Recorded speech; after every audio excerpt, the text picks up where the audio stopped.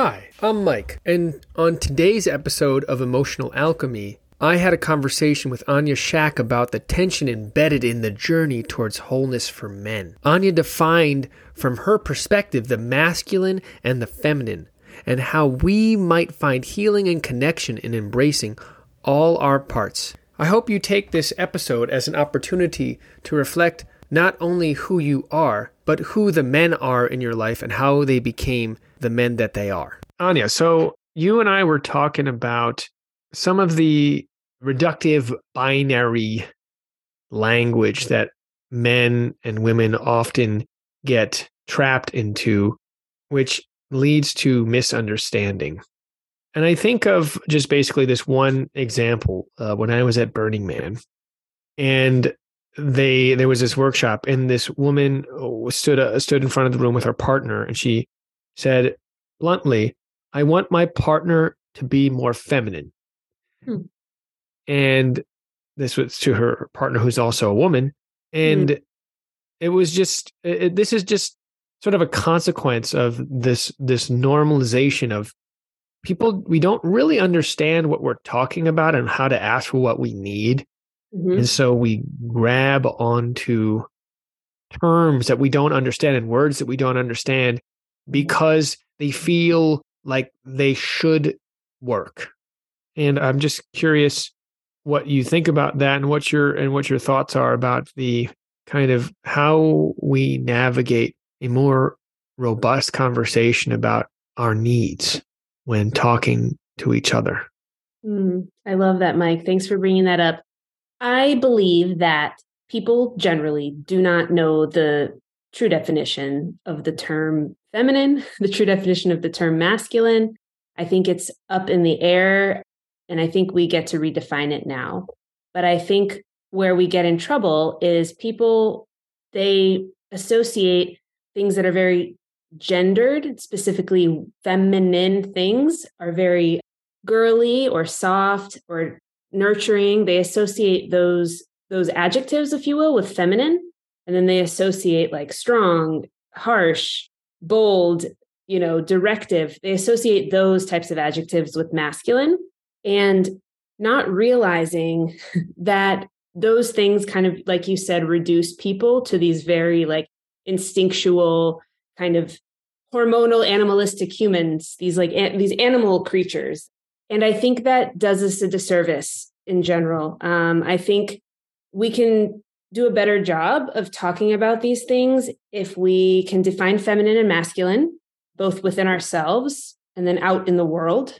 And then if we can also separate who we are as humans, like our spiritual selves, all the things that we love and desire, all of the very multi-dimensional aspects of us, with some like hormonal, instinctual, biological urges that we have. And if we can split those a bit, I think we'll have a better job. We'll have a better time not limiting people to these small boxes.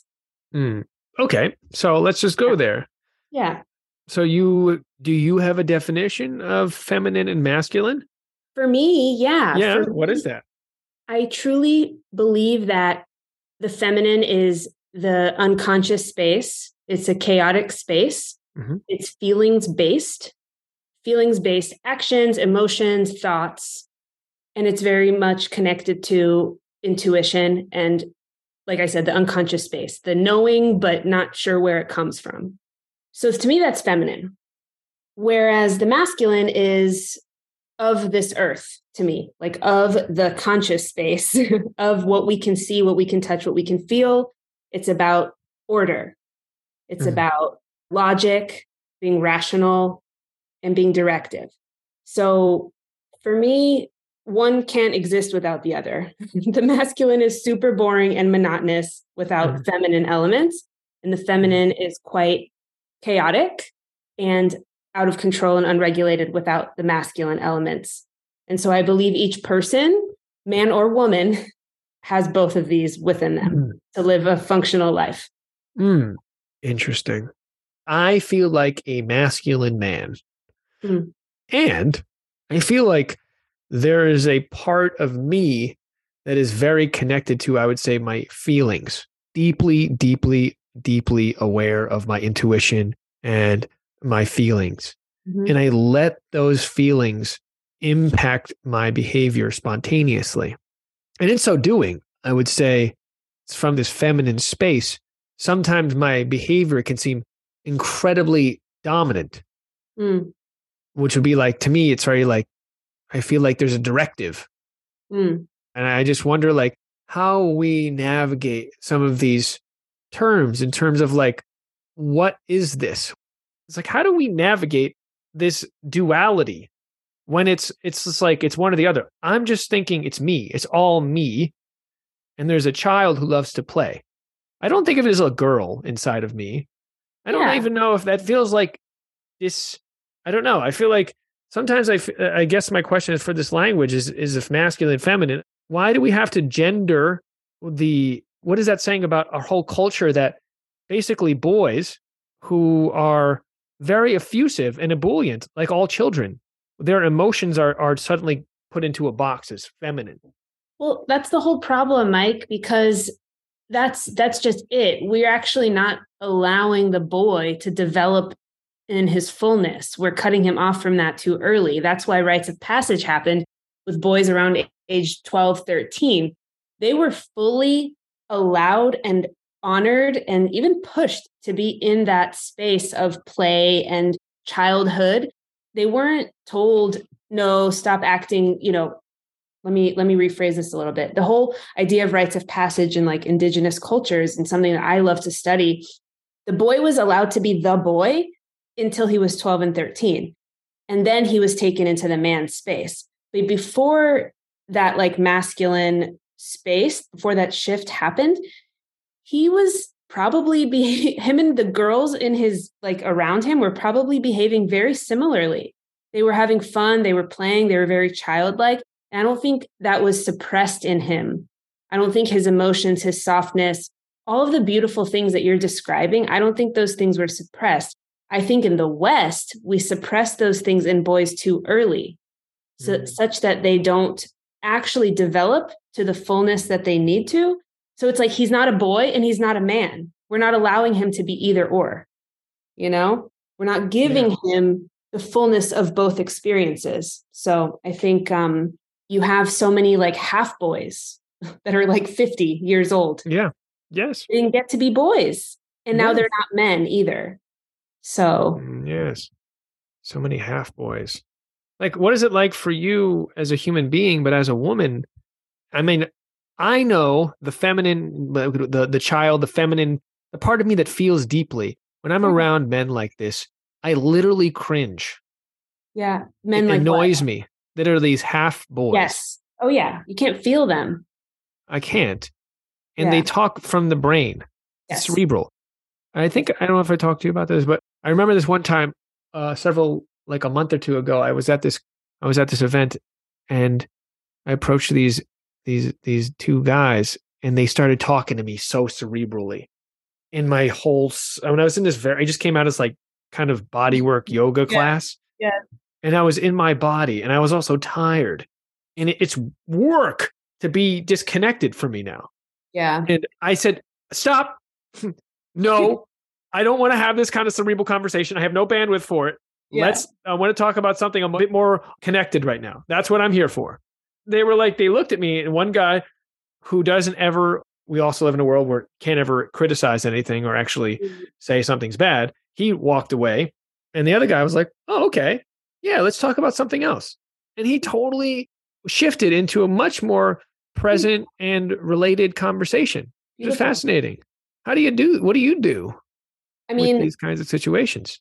well, I actually had the same experience happen with a client recently, which was really profound, around like me asking, I had him describe the things that he wants in a woman. And then we were trying to decipher whether he had those things within himself. Nope. No, because he kept talking from his brain, and it was Yes. just like, oh yeah, I want this and I want her to do this and da, da, da. And then it became heart focused right away. When you speak from the heart, it's to the point and it doesn't have any mumbo jumbo. It's just like, I want trust, I want patience, I want love. And he became very clear that he doesn't trust himself. He's not patient with himself. How is a woman going to be that way with him? So it was a very clear shift. And he actually started tearing a little bit because he could feel the difference in brain speak versus heart speak. Yeah. It was very profound. I went on a date with someone last week that was just like all in his head. And after the date, I was just like, God, he's like great on paper. God, my mom would love the sound of this guy. But like, there's just something missing. And you kind of nailed it. Like he just doesn't speak from the heart. He's not connected to his heart. He's still just saying what he thinks he should say. Yeah. I think that's the thing that's really interesting is like this, how do we cultivate a world where people are actually able to listen? I would say for me, I'm listening to many things inside of me. I'm listening to this animal. I know that I'm an animal, right? Mm-hmm. And so I know when I play with animals, they're not nice. They're not like, they're going to push you. Yeah. And if you love dogs, I love dogs for this. If you go to the place of aggression with the dog, they'll meet you. And and people will sometimes who never go there with their own dogs, I'll go there and they'll be like, whoa, that was a really wild place my dog just went to. And I was like, yes, they love that. They love that. This is also in us. This, I believe, right? It makes me wonder about this concept of like, which feels so sort of in the world of like ideas now, theoretically, it can seem very sort of, I don't know, out of date, which is like claiming. Right? Yeah. That the new exciting thing. I think I was talking to a friend recently and he stated, if you want somebody, you can't get everything you want in a person. They can't be your everything. So you just have to choose like 2 or 3 things and just let that be what it is. And then you date multiple people to get the different things from different people. Whoa. And I thought that was amazingly that's actually normal, right? And that's one perspective. Yeah. Right. I think that's very common today is like the inability to have depth is now normal. And so the end result is like, well, what do we have? Well, don't worry about it. You can just treat people like you're going to say something. No, but it's just like those kinds of things frustrate me a little bit because like that's just a guarantee that you get to stay in surface level experiences with multiple people instead of going there with somebody. And I think, there are plenty of poly situations that I think are in integrity and very intimate and they work super well. I know one couple friend that like they're wonderful at this, but I don't know anybody else that does this so well. I guess what I want to say is like, you won't achieve the kind of depth that we all crave from somebody if you don't allow yourself to go into the heart space. I guess I have a great example. Like this happened in a dance situation this past week. I got deeper in Zouk. Like, I mean, I'm blown away. But first time you fall in love on the dance floor. Like this happened to me where I was dancing with somebody and like the dance was essentially over. I could have just like parted and then like left, but we ended up just matching breath for 20 minutes. Yeah. Because that was what was needed in the moment. And and both of us weren't afraid to just go there. And I just felt this freaking insane level of fulfillment from matching breath. So can you imagine being bold in a way with somebody that takes you even further than that? Yeah. I mean, I imagine it all the time. It's very much, I think it's funny you mentioned that. It's amazing. It's so fun. I've had so many experiences like that. It's intriguing.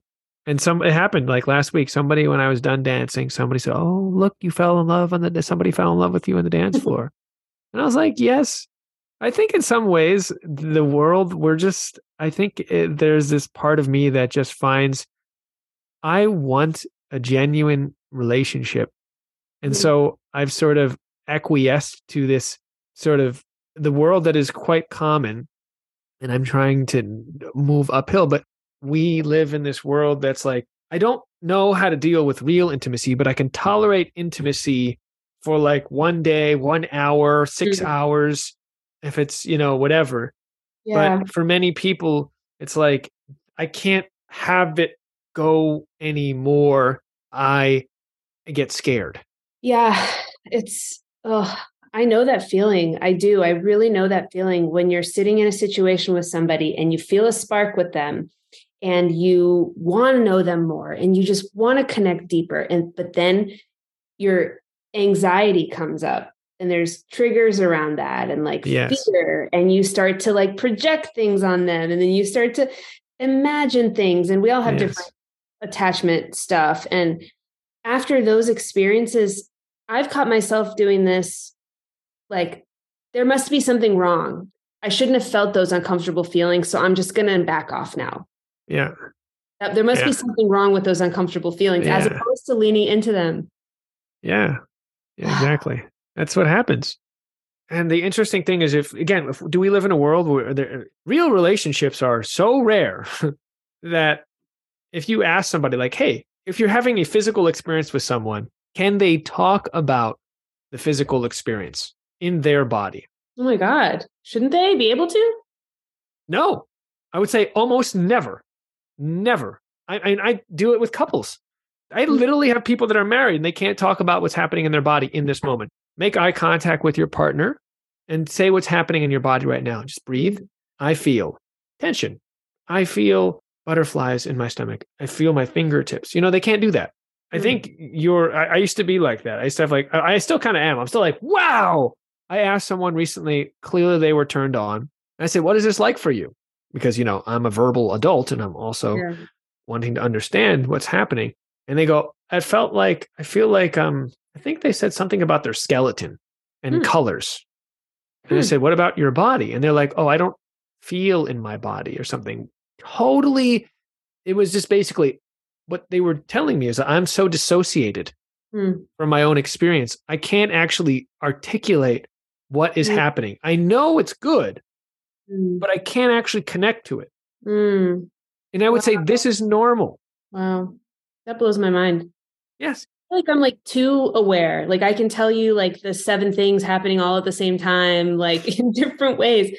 Sometimes I'm like, am I supposed to be this like aware? And I guess I have yet to communicate that in a way where I am in like a trusting relationship and I'm having like sexual experiences on a regular basis to where I can communicate that. Like I haven't, like, I guess I've healed a lot of stuff since my last relationship. So I haven't had that yet. So for me, it's just like me doing those things on my own in different scenarios on dates or whatever. Right. So it's really fascinating to hear you say that not a lot of people can verbalize what's going on. Almost never. This is a really good assessment for people. People have sex all the time. Can you tell your partner what you're going to do to them before you do it? Give us sort of an idea with words. Yeah. Very rare. Very rare. That's so true. That's fascinating to me. Fascinating to me too. I think that should be like a prereq. It definitely matters if you can't. It's like, how can you? And I say that is again the norm. Everyone who's listening, I would challenge you to if you're dating somebody, to sit down and try this. Tell your partner what you want to do to them this week, or what they want to do to you. And I would bet that would be very, very, very difficult, if not impossible at this moment. Well, I think it's because people think the only kind of intimacy they can get is sexual. So they go straight there, but they don't realize how much better sex is when the other aspects of intimacy are involved. Well, sex is like is sort of the flowering. It's like the blooming flower of the whole plant. There's a stem, there are roots, there's a lot of stuff going on that make the flower bloom. Yes. So it's like, when people say intimacy, I'm always, how many times you say the word intimacy, and what do most people think when you say the word intimacy? They think sex, but usually they mean, like, I've caught so many people saying that to me. They're like, oh yeah, it was intimate. And I was like, no, it wasn't. That was chemistry. Yeah. Yeah. That was a spark. That was Yeah. chemistry. You don't know that. You don't know that person at all. Yeah. It's lust. Yeah. And And again, that's that's what okay. animals, that's a Right. drug. You can That's access an that. animal thing. And Yeah. that's why, coming back full circle to what you said in the beginning of this, is like, that's why we have such a hard time keeping men and women as whole beings when we're communicating, because we drop into our reptilian brains and we get into animal mode. And so what we do is we forget that the animal part of us is just a small fraction of us. There's a whole spiritual part of us that is deeply united, men and women. And like, that's why I'm very passionate about helping people understand like those animal distinctions. Right. Because if they can get them, then they can be like, cool, this isn't some scary monster under my bed. Now I get those. Now we can focus on the spiritual stuff, the like me seeing you, Mike, the human, like the person, not just the man, you know? Yes. Rare. It's very rare what you're saying. I think it's that's what I aspired towards. But it's like, I guess my question is, how do you see somebody? How do you explore? This is the interesting thing. I asked a couple recently, and I love them very, very much, but they're also, this is part of the norm. I asked, and she said so beautifully, I don't know how to be curious about my partner. Mm-hmm. And she was great in that. That's also normal. So I guess the question is, how do you see somebody? How do you discover? What's your process? I think the foundational way to see somebody is to completely separate them from you and your needs.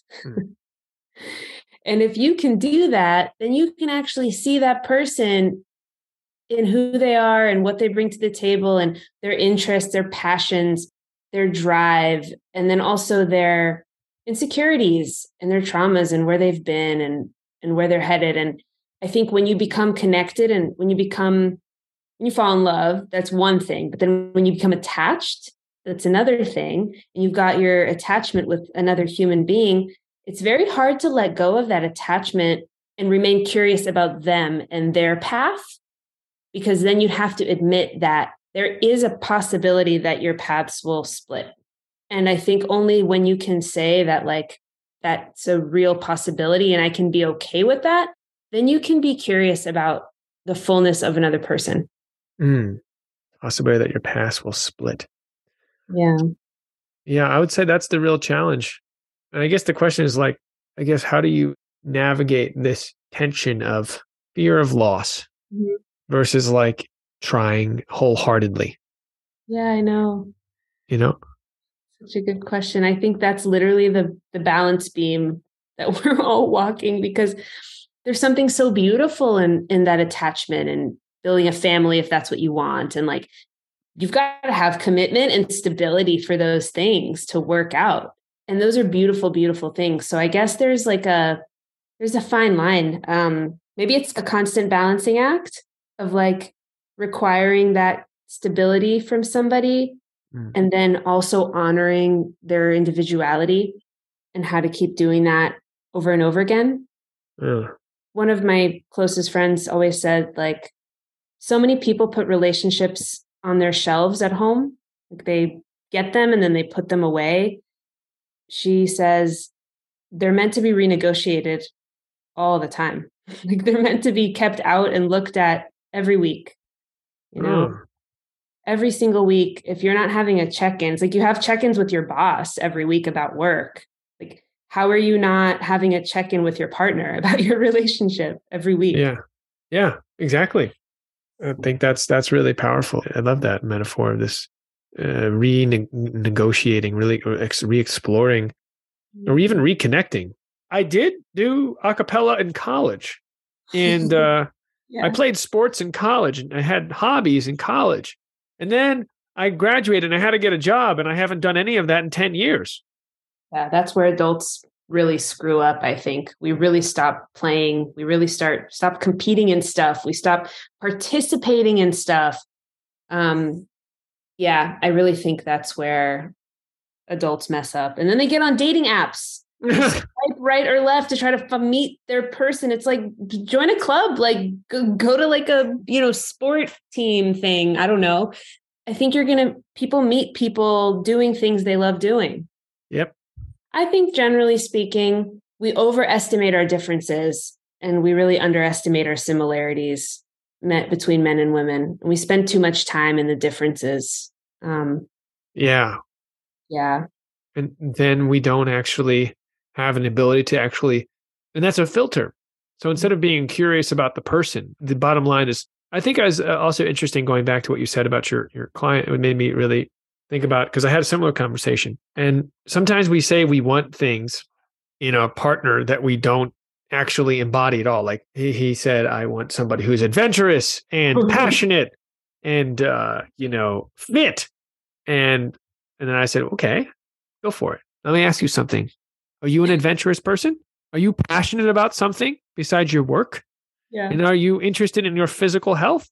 Are you invested in it? And on all three of those metrics, it was a no. Totally.